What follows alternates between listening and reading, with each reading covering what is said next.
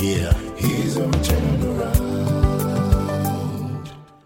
Hello and welcome to Springboard, your virtual university. My name is Albert Okran, matriculating you into Ghana's foremost developmental program running since 2008. Springboard is brought to you by the Springboard Ratio Foundation and proudly sponsored by MTN Pulse, the Enterprise Group, UMB Bank, with support from our media partners, the Multimedia Group and the Graphic Business. Today we return to our top 10 series and try to understand the top 5 principles of our guests as well as their prescriptions for their ideal Ghana. So who do you have today? Jeremiah Boabeng is an entrepreneur, a writer, and what else? What else are you? Speaker, consultant, trainer. All right, he's giving me a few more. So Jeremiah runs a series of companies under the Boabeng Group and is the convener of the Accra Youth Summit. But my preference, because of my agribusiness inclinations, is the new baby Enije restaurant. Jeremiah, welcome to Springboard. Thank you, Rev. Let me congratulate you on Enije. Food is big for us here at Springboard. In fact, anything agribusiness is big for us here at Springboard. And what is the motivation, inspiration behind going into agribusiness and food for that matter? Well, my first reason, I'll call it political. When I see certain businesses in Ghana from other parts of the world doing very well, I'm inspired, but at the same time, I'm worried. So if you see China Mall, you're looking at a colony. So somebody can come all the way from China to come and establish a mall in Ghana and call it China Mall. All these restaurants that we're calling Thai restaurants, Chinese restaurants, they are actually countries exporting their products to our country. And we love them, we celebrate them. And when I look at them, I ask myself, do we have a Ghana Mall in China? Do we have Ghana restaurants around the world? Oh yeah, they are. So is there a concerted effort to export our products, to export our dishes, to export the things we do around the world? So that's my primary motivation, to build a business that can go around the world and also make a name for Ghana. Then my secondary motivation is that food is a product that is consumed by everybody. I mean, whether you're broke, whether you have money, you're certainly going to eat. So I'm looking for a business that that has scalability, that can reach more people, that has a larger market size. So that's my motivation for getting into food. I'll come to the other things you do, but let me just ask you, for purposes of our listeners and viewers, what will be the one differentiating thing of your restaurant from the others that will be available? What's the one big thing that you think will be unique about it? Well, I say that even though we are running a restaurant, we are running it with a hotel mindset. I love hotels. Hotels give you a relaxing environment where you can think, you can brainstorm, you can feel comfortable, and not even feel like rushing off to go home. So I tell my people that even though we are running a restaurant, I want us to run it with a hotel mindset. Let's create an environment that will make people forget that they have to leave. So let's create a relaxing environment. Let's make people comfortable. Let's make people enjoy our space. So we are not just selling food. Our USP is in three parts. First, to serve delicious garden food at home quality level. So sometimes you go to restaurants and you eat things like fufu. It doesn't feel like fufu at home. The soup even feels foreign. But I want people to come and eat food that they would have loved to cook at home, but don't have the time to cook. So must be quality African food. And then we must treat our people well. So there must be a certain concerted effort to make people feel respected, welcoming. And I say it begins right from the car park. So whoever is receiving guests at the car park must understand the philosophy of the business. It's called Enije. Even though it's a coinage of my wife and my name, and I'm in Jeremiah, it's also to represent happiness. So people should be happy coming to our business. And then suddenly we must have a great ambience. So we're trying to create a hotel experience in a restaurant. I think you should, and this is free consultancy, I think you should make the word experience the centerpiece of your communication. So if you say the energy experience, then you know the three things that exactly you should expect. Okay, so let's go back to the broad spectrum of things that you do, and I'll go back to where you started from, but the first thing I would like to find out, which of the things you do gives you the most fulfillment? What I do as a people developer, I think for me that's a centerpiece of all my interventions. Developing people, getting people to do well, inspiring people to dream, equipping them with skills, tools, and ideas. That's what inspires me the most. How did it begin? Well, so I started life with a strong passion for reading. As early as class 3, I was reading newspapers. I remember somewhere in primary school, I think I read the Bible from back to back, reading a lot. And then eventually, my passion for reading metamorphosed into a passion for wisdom. So I started gathering wise quotes, inspirational sayings, and stuff like that. It became more intense after GSS. So I started gathering these quotes. Then when I went to secondary school, I started reading inspirational books. So I remember in secondary school from 1, I read Yaw Pebi's Youth Power, somewhere from 2, A Chance Upon Your First Book, 10 Commandments of Success. Then I read David Schwartz's Magic of Thinking Big, and I read Stephen Covey's 7 Habits of Highly Effective People. So having read those books, I became convinced that my calling in life is to inspire people, is to share ideas, share knowledge, share wisdom that will help people improve their life. Sometimes I'd have said that was my full purpose, but now I know that was a hint, because I've come to realize that there are many aspects of me that I've come to discover that I didn't used to have. So that's how it started. So way back, I joined a group called Peer Counselors. That was basically the student wing of the school's counseling department. So we used to talk to our mates, talk to our juniors, and stuff like that. So in secondary school from 3, I got the opportunity to make my first public presentation as a speaker at the Peer Counselors Conference. So when I left secondary school, the journey began. I started writing letters to churches, to schools, to ask me to come and speak for them. So basically, that's how I started.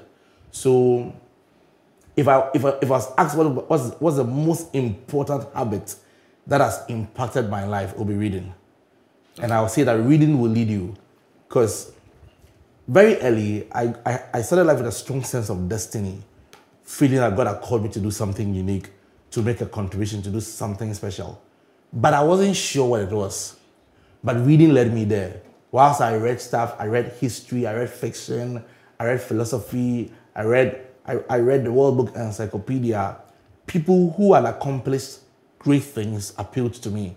So I would go to the internet cafe then and read about J. Paul Getty, William Randolph Hearst, Bill Gates, Mike Adenuga, and print all of these Wikipedia pages out. So as I did that, it gave me a hint about where I had to go with my life and what I had to do. What are you looking for? I'm looking for a better Ghana, a better world, but particularly a better Ghana. For me, probably what will give me the greatest fulfillment in life is that in about the next 30 or 35 years, Ghana will be a developed country. I think that if that happens, I'll be a fulfilled man. What does a developed country look like? Well, so I would say that a developed country is a country that shows excellence in everything. So excellence in our roads. So we're not dropping litter. Our roads are good quality. Our houses are good. There is infrastructure. Our hospitals are performing well. Our businesses are doing well. So for me, that's my idea of a developed country. There should be excellence across many of the key areas of the country's life. We'll explore a bit more of your prescriptions for the ideal Ghana in the second segment. But let's zoom in on your learnings on this journey. You talk about starting out to read, and I'm fascinated because reading is something that we believe should be the anchor of people's lives. And you're saying that it's the one habit that has defined your life the most.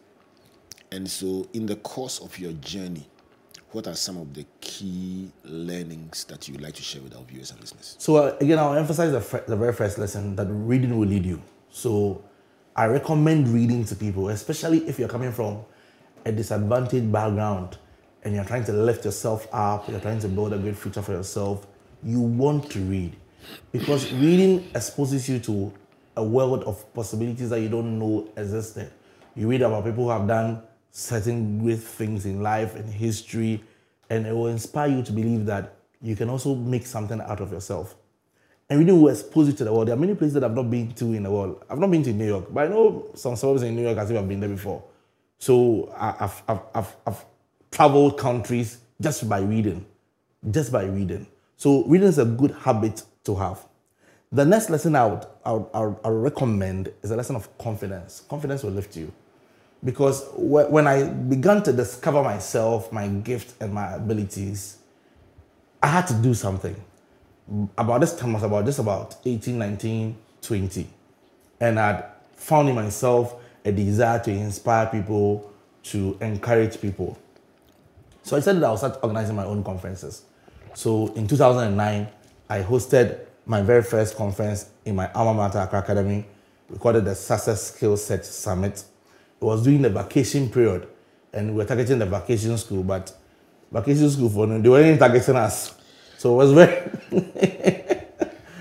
somehow everybody who does events has their first experience, something that they had so much dream for. In fact, not just events, but business. Yeah. Something they had so much dream for. They had done all their feasibility. They thought they were so much on point, and they fell so badly. It was terrible. How bad was yours? I mean, it was... How many people came for that event? I'm not sure it was even up to 10. And that day, unfortunately, the rain fell. I don't even think that the rain fell made much of a difference. But a sport is more. Maybe 10 people would have showed up. 5 people came because of the rain. So, and this time I was about 20, 21. Probably 20. And then, that was August of 2009. Then, in October 2009, I went to Kaswa and I organized Youth Impact Motivational Conference. That was well attended. The place was full, it overflowed, and stuff like that. Eventually, I went on to school to organize Onslaught Motivational Conference, Career Compass, and hosted some of the big names. I hosted you in 2010. I hosted Anklebo White, Bernard Avler, KSM, Kafuide, and all of those things. Today, when I look back at those years of my life, I wonder, how did I get the confidence to do all of these things? Because when I started hosting motivational conferences to inspire people to succeed, I was just an SS graduate. I had no tertiary education. As a matter of fact, I went to speak in Zenith University at a time when I had not even bought a university form. I went to speak to university students to inspire them. So I recognize the importance of confidence, that when you find a gift that God has given you, you must be confident to display the gift, to express the gift, to put the gift to good use. I think that so many people in life behave like pitchers. In university, there are pitchers, people who don't have hostels, who come and live with other people in a hostel. And because they are pitching, they try and play safe. They don't want to speak their minds. They don't want to do anything that will offend their host. They try to be too careful. And too many of us behave like that. So people find their gift, people find their strengths, but they are afraid to express it. They are afraid to display it. They are afraid to do something that will make them the subject of conversation. But you don't have to live life like a pitcher. God gave you a gift for you to use. The Bible says that you were given a gift to be a city set on a hill, and you don't light a lamp and place it under a bushel. You place it on a lampstand. So whatever gift a person has, they have to be confident to express the gift. One of the things that prevents people from expressing their gift, their strengths, is very often their weakness. So there's something that God has called you to do or become, but then you're looking at something that you don't have. So I was just an SS graduate with no career achievement, no educational pedigree, nothing. I could have looked at all of those things and said, I don't qualify to go and talk to anybody. But I had read a lot. So at least let me share what I've read with people. And it was the beginning of a journey. So I want to just encourage people that believe in what God has called you to do and let it flow. So you've given us two so far, apart from your determination to see a better world and a better Ghana. You've particularly spoken about the fact that reading will lead you and confidence will lift you. Before I go on to the third, I would like to find out something you mentioned, that people behave like pitchers out of fear of criticism. You didn't use that word, but people talking about you. Yeah. How have you dealt with criticism in your journey? In the early part of my journey, I must confess that I saw criticism as the enemy. And if you come from the kind of disadvantaged background that I come from, when somebody criticizes you, you feel like you should fight back. Why are you trying to tell me that I'm not good enough? And all of those things. But over time, criticism has become my friend. Because I think that confidence is not always an advantage. And it's shocking for me to say this. Confidence is not always an advantage. Confidence can make you cocky. And confidence can make you refuse to listen to things or people that you should listen to. And criticism has helped me tame my confidence, helped me refine myself, helped me become better. And I think that that's one thing that a lot of us must learn how to deal with.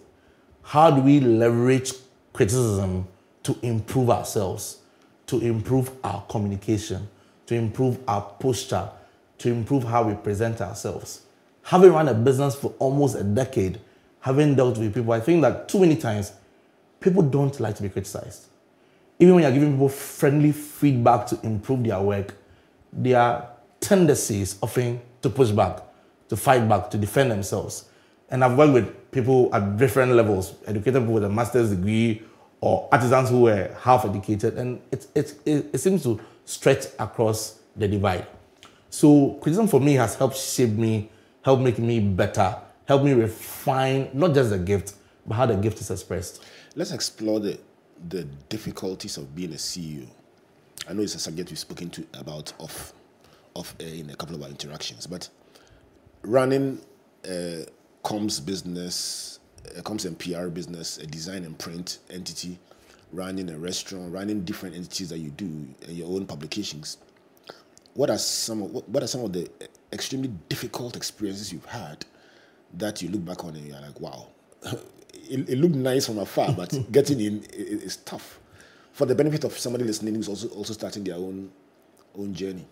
Well, in truth, nothing prepares you for being a CEO.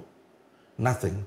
You know, it's very easy to look at somebody who's a CEO and think that he has a job and I have a job. But I say that you have a job, but a CEO has multiple jobs. So one of the challenges that I've had is having to develop competencies in so many areas.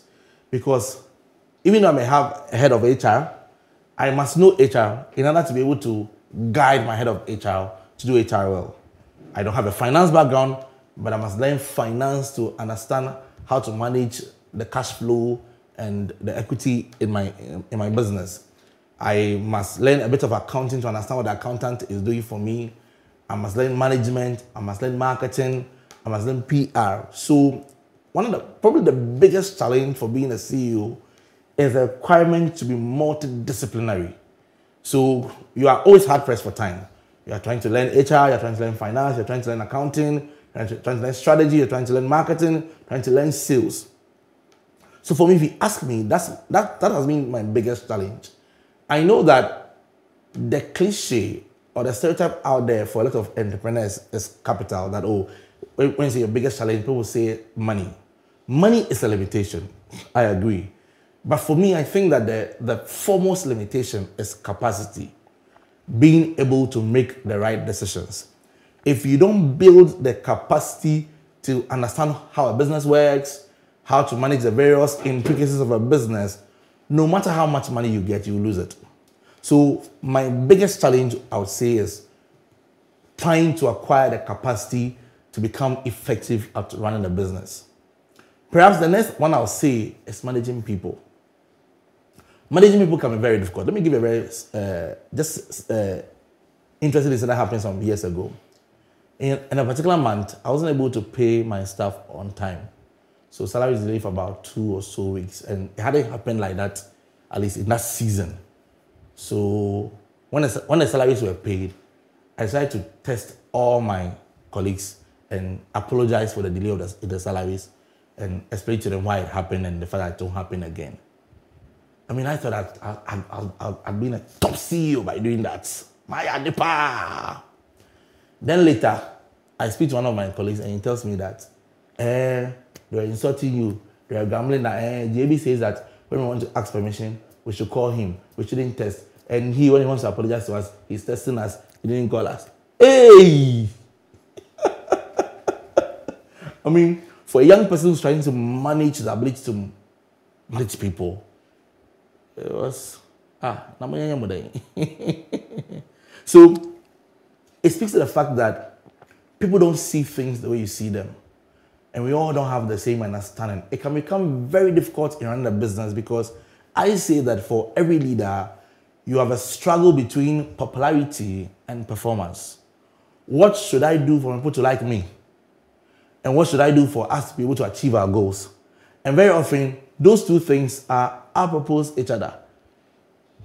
So somebody has lost a laptop. Should we forgive him or should we punish him for losing the laptop? My instinct as a businessman says that, no, let's let people understand that you cannot lose a laptop in an organization. But the person is my friend. So how do I do that? So it can create, it's a certain balance that every leader has to do. But I assert that performance should always be above popularity.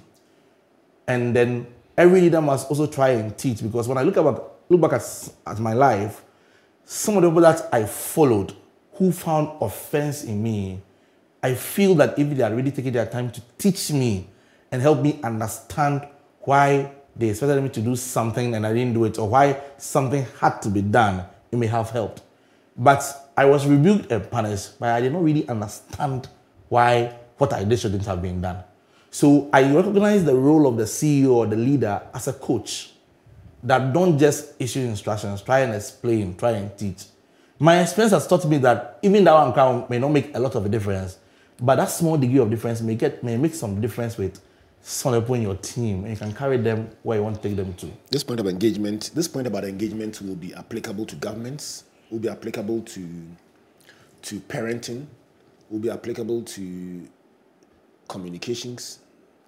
And I'm using engagement, stakeholder engagement, because the sense I get is that what you're simply saying is that you have a viewpoint, others have a different viewpoint, and in trying to exercise the power that you have, don't just avoid saying I'm the boss. That's what I'm saying. So let's do it. Take time to, and talking about that, there's an interesting development in Christian circles, in parenting circles, where the young people are asking questions, and you just can't say, do it because I say so. You need to break it down, and then they will ask you follow-up questions. And that is good. That assertiveness is good because it shows that they are not just embracing things for the sake of it. And that's one of the brilliant things the young people are doing today. All right, let me end the segment on the note of diversification. You've done so many things, and you still are doing a number of things. Why? It's a subject I've thought about very intensely, because you that I look up to as a mentor has been more focused in what you do. At some point, I had to ask myself the question whether that was me or not. But I've come to a conclusion that I'm not a specialist. For many years, I had a lot of debate with my peers about specialization and generalization. You remember that big debate when Vikram Masharamani from Yale came to the Festival of Ideas and spoke about this subject, and it's been a big debate till now. Exactly. So you think you are not a specialist? I'm not a specialist. I'm a generalist. I thrive on variety. I thrive on being able to do something. So I'm excited about the fact that maybe right after this interview, I'm meeting my chefs to discuss what our market list for next week is. Right after that interview, I'm meeting my sales department to discuss their reports and their plans for the coming week. That's what excites me. I live on variety, the excitement, the chase. Monotony bores me. So I don't think that there are some speakers who specialize on some topics or some themes. I could never specialize. I'll be bored. I like being able. So sometimes I even ask my host, give me a topic. I want to challenge him by giving me a topic that I've never done before. So I to push me to think, to develop new ideas. So at the base of my desire to diversify is basically doing something that fits my temperament, that fits my nature, that I want something that will keep me going. If I get bored, I'll lose momentum. So that is it. But then the other part of it too is strategic. My belief is that markets are small. So, for example, one of our companies, a publishing company, there's a limit. There's a limit on how big the publishing business can be. There's a limit on how many people will publish a book. So, if I'm trying to create wealth, I can't create wealth through one company. Whatever I do, the market has a size, and there's only so much that I can accomplish in that market. So, why don't I explore businesses or opportunities in other markets? So if I want to make $10 million or $1 million and I make $500,000 from about 5 different markets, then it accumulates into the major picture of trying to create wealth. So that's what I'm trying to do. This is Springboard, your virtual university. What I'm trying to do is distill the lessons from my guest for today, Jeremiah Boabeng. I've known Jeremiah for a couple of decades, and we've traveled this country, gone as far as 701 kilometers away, just doing what we do, and he's one of my favorite emerging speakers and young leaders in business. And we talk a lot, bounce ideas a lot, and have great expectations of him. Jeremiah, you've been sharing your lessons so far, and my summary: 1, reading will lead you. 2, confidence will lift you. The third one was about criticism. You said it was initially your enemy and it's now your friend. The fourth is about business leadership. You say nothing prepares you for the life of a CEO. And the fifth is about diversification. We'll go for a break. When we come back, let's talk about the Ghana that you described that in 35 years should be a developed country. Let's talk about those things you say, so this one too, can we not do it? And let's see if we can share these lessons with our viewers and our listeners. Please don't go away. Joe, one day, Enterprise Insurance would deal with promo nana. Hey, what it? 4 coupons. Wom, washing machine. Wom, car washer. Wom, baby, wom, obiadia. Wom. Buy or renew your existing motor insurance policy and win instant rewards such as fuel coupons and branded gift items in this year's Udia Womo Motor Insurance promo. You could also win an iPhone 14, front load washing machine, high pressure car washer, vacuum cleaner, and an auto tie inflator during the monthly raffles and a Slick Clutch Rocket motorbike at the end of the 6 months promotion. Make no slacku. Call your insurance broker, agent, or visit any Enterprise Insurance branch and get your reward now. You can also call us on 0302 634 777. This promo is in partnership with NLA on the Characters platform. Terms and conditions apply. Enterprise, your advantage.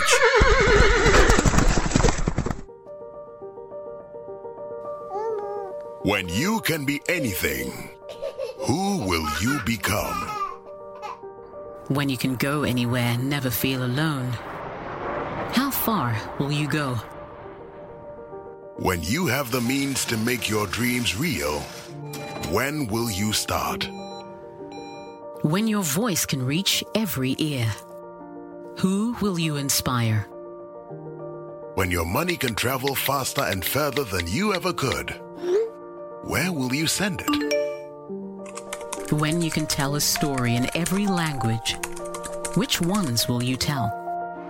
When nothing can stop you, and everyone's behind you, and the whole world awaits you. Don't go alone. Go with us.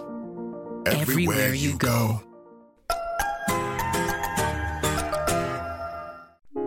Aquaba, UMB, is proud to offer you the best business solutions possible. We have been excelling in serving Ghana since 1972, and our sole interest is to make your business succeed. We are committed to making you to become number one in any sphere of business or enterprise you are pursuing. With our experience in growing some of the biggest SMEs in Ghana, we can support you become the business leader in Okanshi, Siame, Abusokai, or any of the SME enclaves in Ghana with our SME solutions. Our latest SME loans allows you to take a loan backed by the value of your cash flow and inventory so you can increase your trade efficiently. Speak to our business bankers or visit any of our branches now. UMB Bank, you first.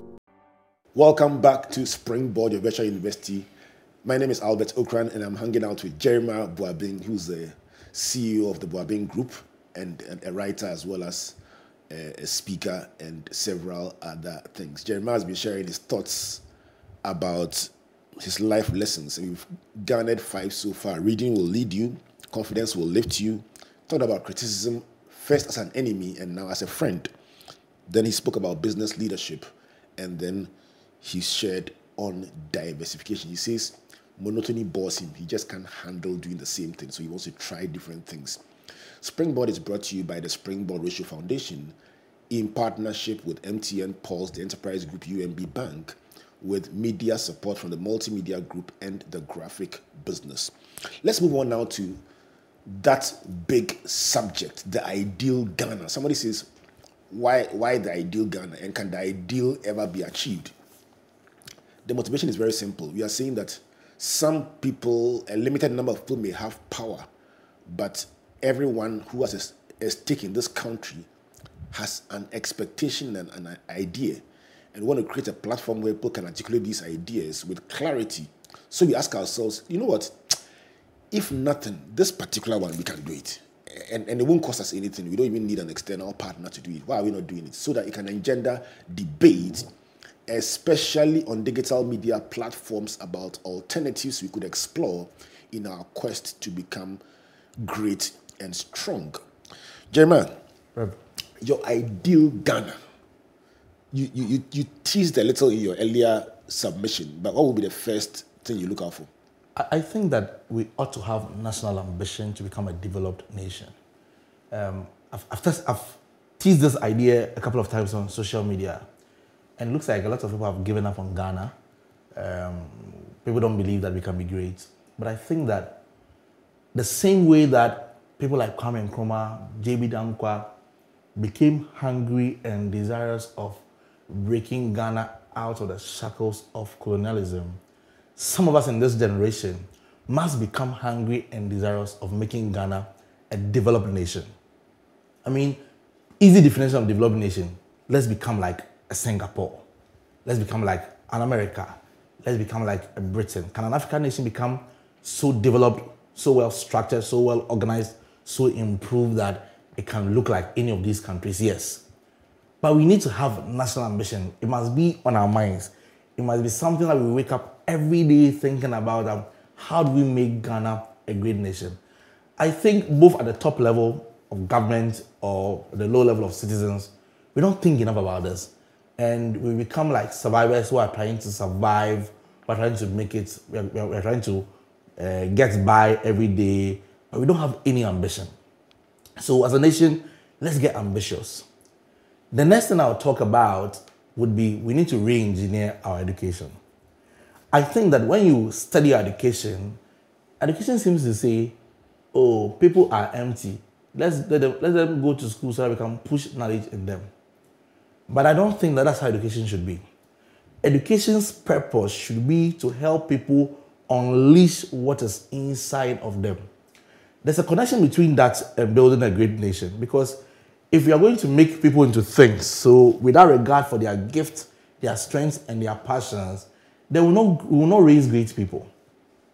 So education should move from just trying to push knowledge into people, science, business, but trying to take time to find out what are people inclined towards, what are their gifts, what are their abilities, and how do we help them to develop that gift or ability? Because really, if you look at life, you look around the world, those who are the most prominent, the most influential, they are people who are deploying their area of gifting. So we go to school, we focus on doing courses, writing exams, we write exams, then we graduate. But no regard to people's giftings, people's abilities, people's strengths, helping people develop things that can really make a difference in the world. So we need to re-engineer our education. If I go to the how-to of this particular prescription, how? Let's throw away a lot of the courses that I studied in school. Like? Too much. I actually think that school is too rigid than it should be. We should do more things that will help people explore. First of all, let's do smaller classrooms.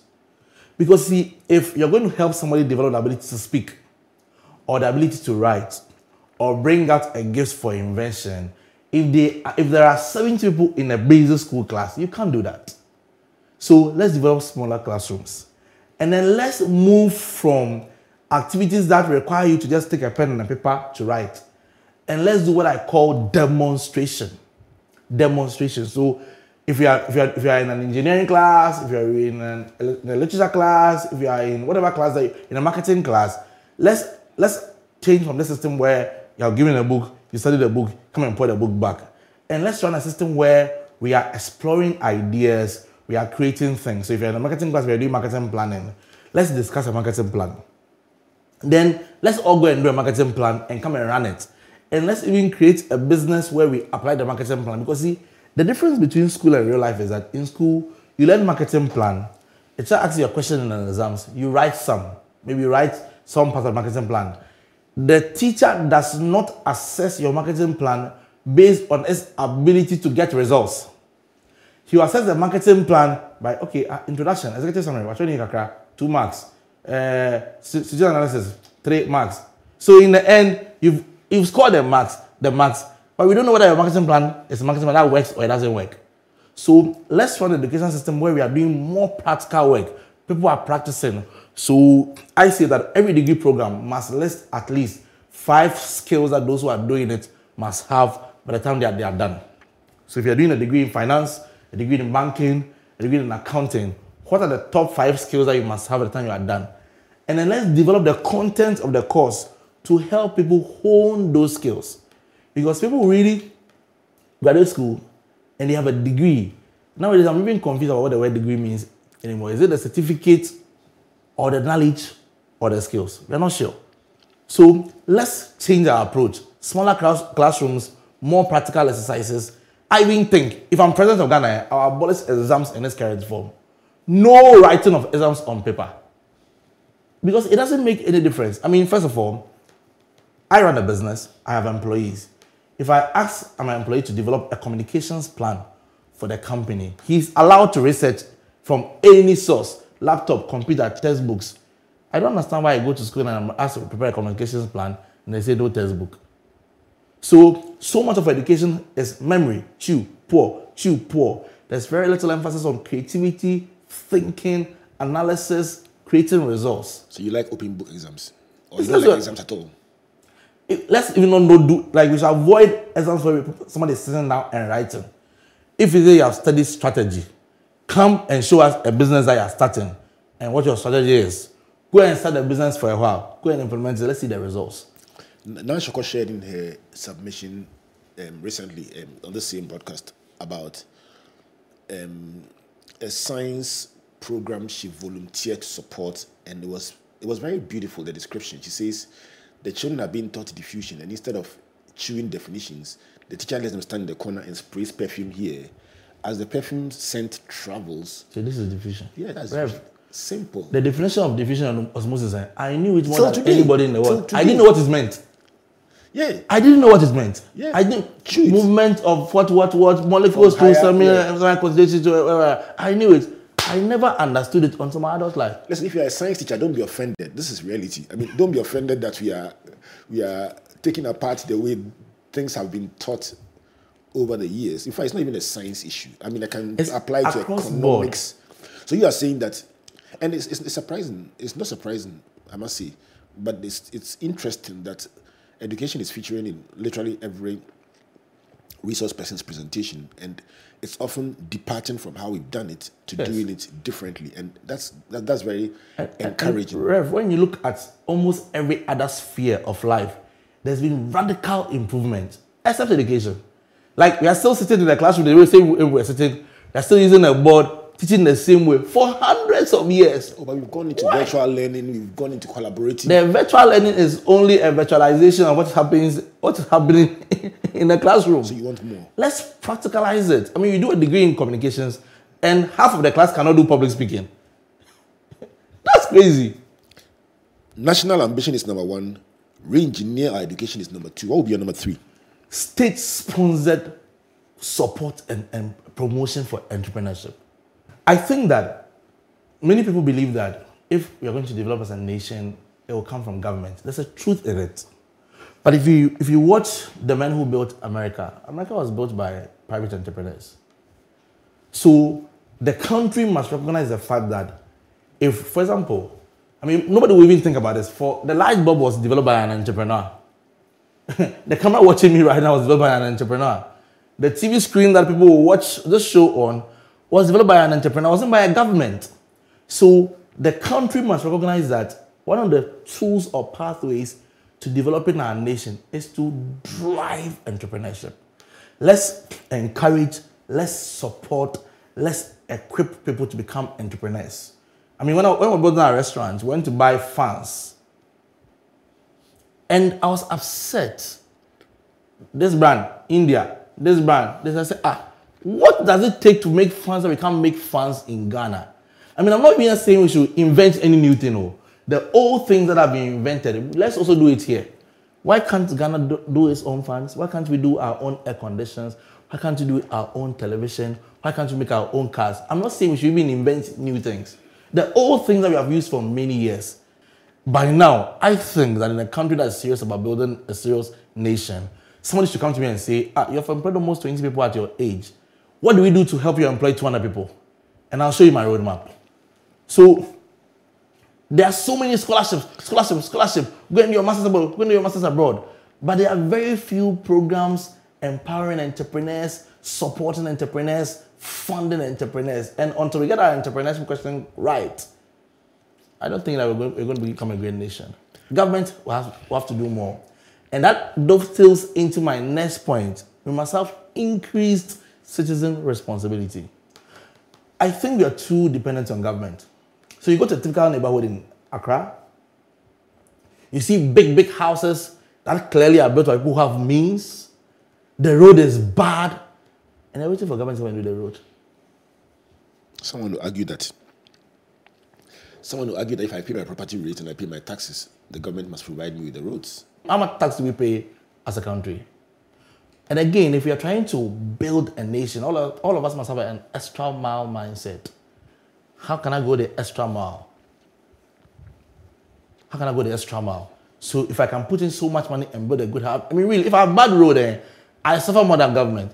I will use the road to and fro every day. So let's be more responsible. Let's do beyond our means. I think that too many times many of us are at the level of personal success. I want to do well, but we're not thinking about the family, the community, the country. So how do I live my life in such a way that I can make a contribution to the success of those in my family, the success of those in my community, the success of those in my country? Because if many of us think beyond ourselves, I think we can make more progress than we are making now. Interestingly, for somebody else, the ideal Ghana will be a Ghana in which the state takes full responsibility for providing the roads and providing the utilities so that the individual can build their house and people can venture more to provide the infrastructure so that people can build businesses. So in the minds of many, the facilitating role that you mentioned earlier with regards to entrepreneurship must also be extended to infrastructure so that those who want to aspire and do big things can do them. But that's why it's a conversation. Each one can bring their perspective to it. So your first point is about national ambition, a collective desire to become a developed country. Second one is about re-engineering our education. You know, of all the things you said about that one, the part I like is that if I were president, I'll abolish exams. I'm sure you get into trouble for that. Think about it. It's like a headline. Rev, I run a business. I work with a laptop. I hardly write with a pen. Then I do a master's program and my exams is all pen. Like, it feels foreign to me. I'm always typing on my phone, my tablet, or my laptop. So I don't understand why I cannot be allowed to write my exams with a laptop. Even if it's not my laptop and the school gives me a laptop. I mean, I don't understand why in a master's class of middle managers to senior executives who rarely use pen, they're writing exams with pen. Most likely, half of us will fail. Because we are struggling to do something that we don't usually do. Did you fail? I didn't fail. Number 3, state-sponsored support for entrepreneurship is a big conversation across the world, and that's your third prescription. The fourth is about increased citizen responsibility. You are saying that, listen, most people are focused on their personal success and highly dependent on governments. You are saying that people should take responsibility for a bit more than that their community, their family, people around them, let me say and something then also for controversial. their environment. Okay. So the members of the East Legon Executive Fitness Club, these are high net worth individuals. They could easily raise 10 million Ghana cedis to create a fund. What if they decide to adopt, say, 50 young entrepreneurs in Ghana, not those who are about to start, those who have proven that they know how to get resources, and say, we're giving all of you maybe $1 million cedis each. Not a grant, as equity investment, push it. That's happening in other parts of the world. In Ghana, we don't see that much. Why? I don't know.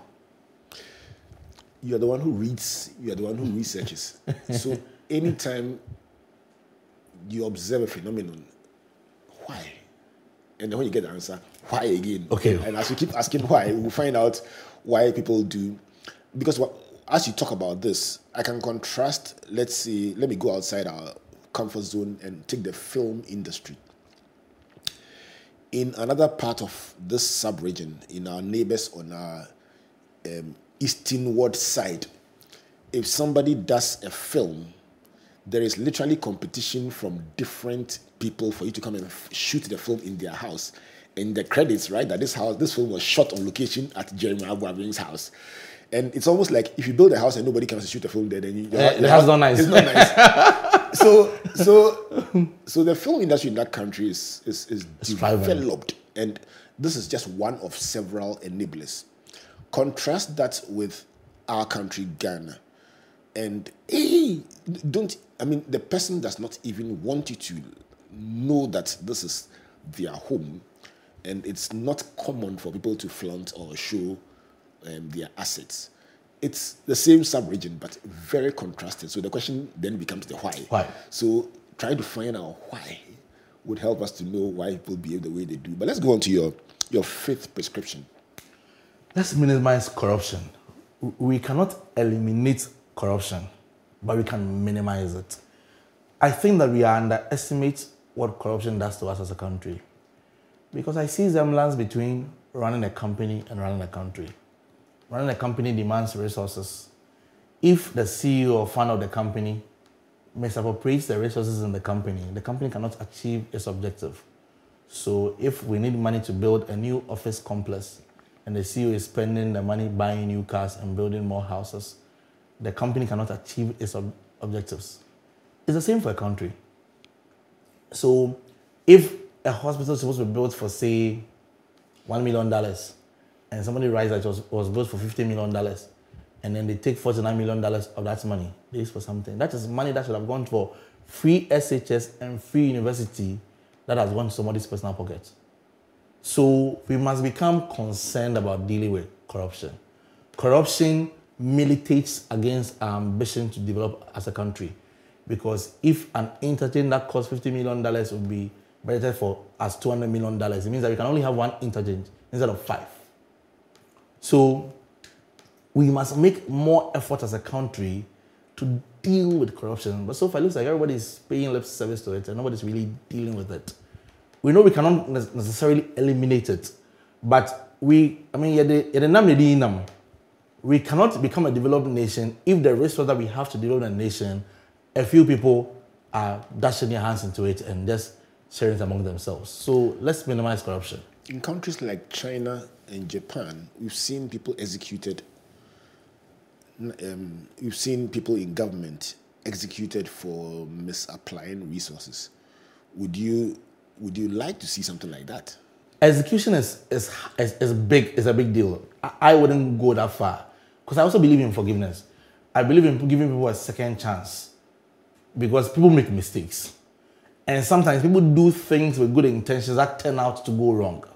So people make mistakes. So let's not execute them, but people should pay a certain price for doing the things that they do. So if it's imprisonment, if it is seizing their assets or whatever we're going to do, let's do it. But let's make a statement that we need the money we have to build a great country. So one person cannot chop it all.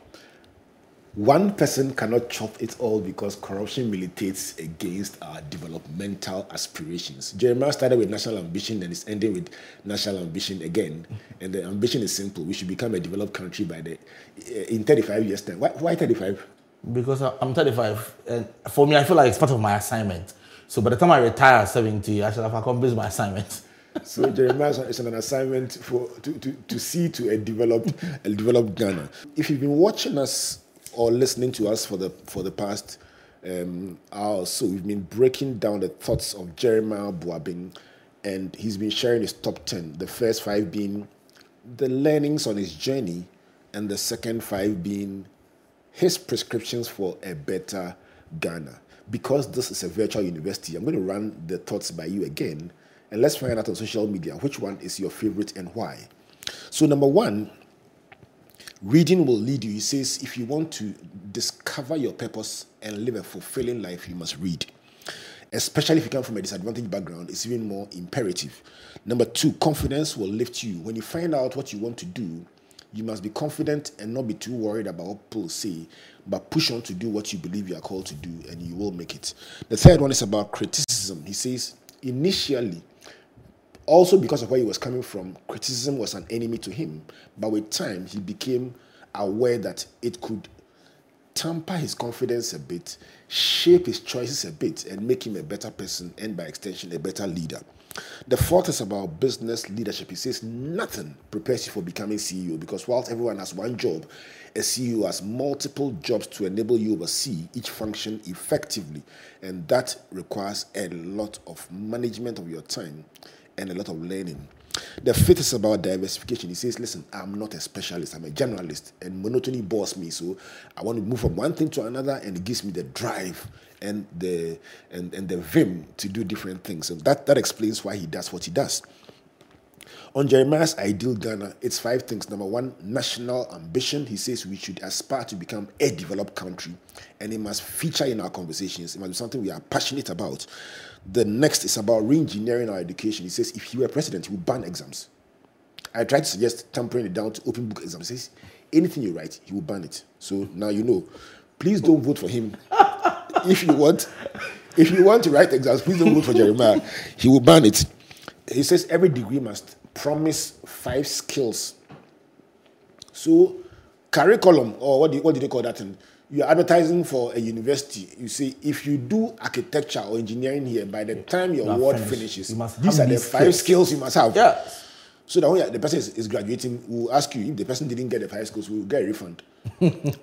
The next one is about state-sponsored entrepreneurship. He's saying that beyond the effort of the individual, the state must be actively involved in supporting entrepreneurs, sponsoring them, funding them, and encouraging them to grow from 20 to 200 and beyond. The last but one is about increased citizen responsibility. He says beyond your personal success, don't be over-dependent on government. Look at how you can help the person next to you, your family, your environment, your community, and give something back to help make the world a better place. And the last one, let's minimize corruption. He says if an overpass costs 50 million and you say it costs 200, we can have 1 instead of 4 overpasses. So corruption fights our developmental effort, and we can't be passive about it. I asked him about execution. He says, don't kill them, forgive them. But forgiveness means putting them in jail and seizing their assets. This is Jeremiah's ideal Ghana. Did I summarize it wrong? You did, sir. Charles, forgive them, but put them in prison. I love that one. Jeremiah, what would be your closing thoughts? I mean, we are in a very turbulent time. And while we discuss all these prescriptions and all these learnings, there's a young person looking at us saying, Charlie, but let's talk about today. I mean, a combination of COVID, the famous Russia-Ukraine war, and the intense disruption of the global financial system, and in Ghana in particular, absolute disruption of our financial systems, have left a number of young people uncertain. Look into this camera and tell them what should they do? What would be your closing thoughts for a young person looking for hope? Interestingly, what I'm about to say is maybe unconventional. It may not be what people expect. But having observed life for a while, I think that I've recognized that there's a force that lifts people up in life. People hardly rise to prominence by default, by chance. You know, some years ago, there was a young lady in the US who became a billionaire just by selling makeup. I said makeup. People are selling cars, they're not millionaires. But when I studied her, I said, no, there's something behind it. There is something that lifts people up in life. It may be God or it may be the devil, but there's certainly something that lifts people up. Don't try to make your effort in life alone. You need to align with a divine power. You need to align with the divine power, with all the things, that uncertainty that is going on in the world. Your degree from University of Ghana is not enough. Your skills are not enough. So you must try to deploy the power of the supernatural to help you achieve the results that you want to achieve. I think that even as a nation, maybe becoming developed is so big that we may not be able to do it only at a human level. So we might want to consider deploying the power of the supernatural. So if you're there at whatever level that you are in life, whether you're at the bottom or you're in the middle or you're in the top, you may want to consider aligning with God. I'm a Christian, that's why I recommend. It is God who lifts people up in life. If somebody is lifted up in life, it is either God or it's somebody else. So consider aligning yourself spiritually. So you're saying that apart from all the things you've said, your faith is the takeaway anchor you want to share with people. Jeremiah, it's been great having you around, and let's do this again and have a conversation about another broad spectrum of events. My warm regards to Enam. Thank you, Rev. Thanks so much for having me. It's a blessing. So this has been another inspiring, engaging, transformational conversation about my top 10 with Jeremiah Boabin, CEO of the Boabin Group, and a writer and a consultant, doing several different things, including convening the Accra Youth Summit. I'm mentioning it because I want him to reconvene it. He's missed it a couple of years, and I'm not forgiving him for that one. So next time you hear about the Accra Youth Summit, you know that I'm endorsing it and encouraging Jeremiah to do it again. My name is Albert Okran, thanking you on behalf of the Springboard Roadshow Foundation and our partners, MTN, Pulse, the Enterprise Group, UMB Bank, and our media sponsors, the Multimedia Group and the Graphic Business. So we come your way again next week. My name is Albert, saying God bless you, and God bless you. Joe, Wonte, Enterprise Insurance would dear woman promo nana. Hey, what it? 4 coupons. Wom, washing machine. Wom, car washer. Wom, baby, wom, obiadia. Wom. Buy or renew your existing motor insurance policy and win instant rewards such as fuel coupons and branded gift items in this year's Udia Woman Motor Insurance promo. You could also win an iPhone 14, front load washing machine, high pressure car washer, vacuum cleaner, and an auto tire inflator during the monthly raffles, and a slick clutch rocket motorbike at the end of the 6 months promotion. Make no slacku. Call your insurance broker, agent, or visit any Enterprise Insurance branch and get your reward now. You can also call us on 0302 634 777. This promo is in partnership with NLA on the Characters platform. Terms and conditions apply. Enterprise, your advantage.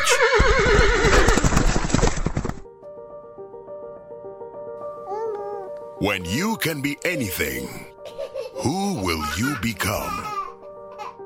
When you can go anywhere, never feel alone.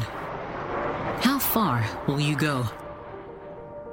When you have the means to make your dreams real, when will you start?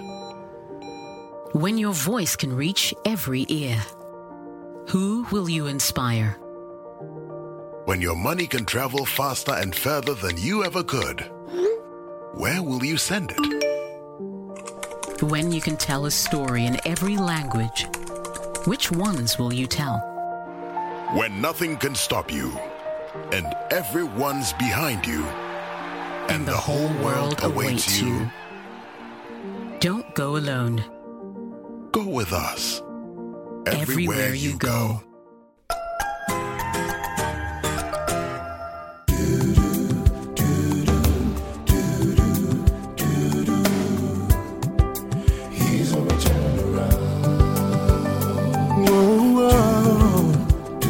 Turn around. Turning point. Yeah. He's a turn around. For so long, we've been here. We've been trying to break free. Chains that hurt us in our minds. But no more. This is the turning point. No more searching. The light has come.